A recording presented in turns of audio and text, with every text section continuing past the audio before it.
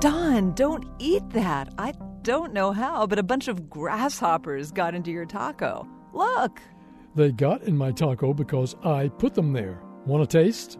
You're eating grasshoppers on purpose? It only sounds weird because we're not used to it here.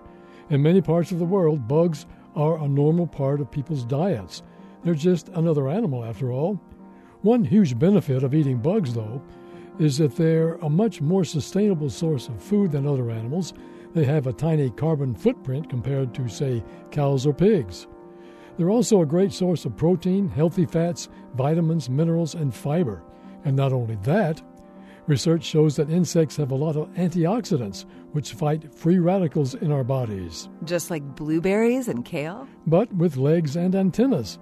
The scientists removed the insect's wings and stings, then ground them up and extracted the fat and whatever would dissolve in water.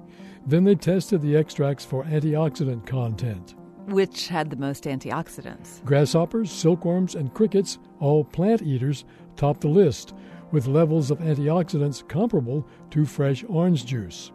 On the opposite end of the spectrum were carnivorous bugs like giant cicadas, giant water bugs, black tarantulas, and black scorpions.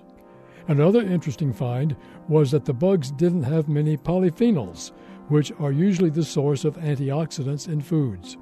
That means that most of the antioxidants in bugs come from different compounds that have yet to be discovered.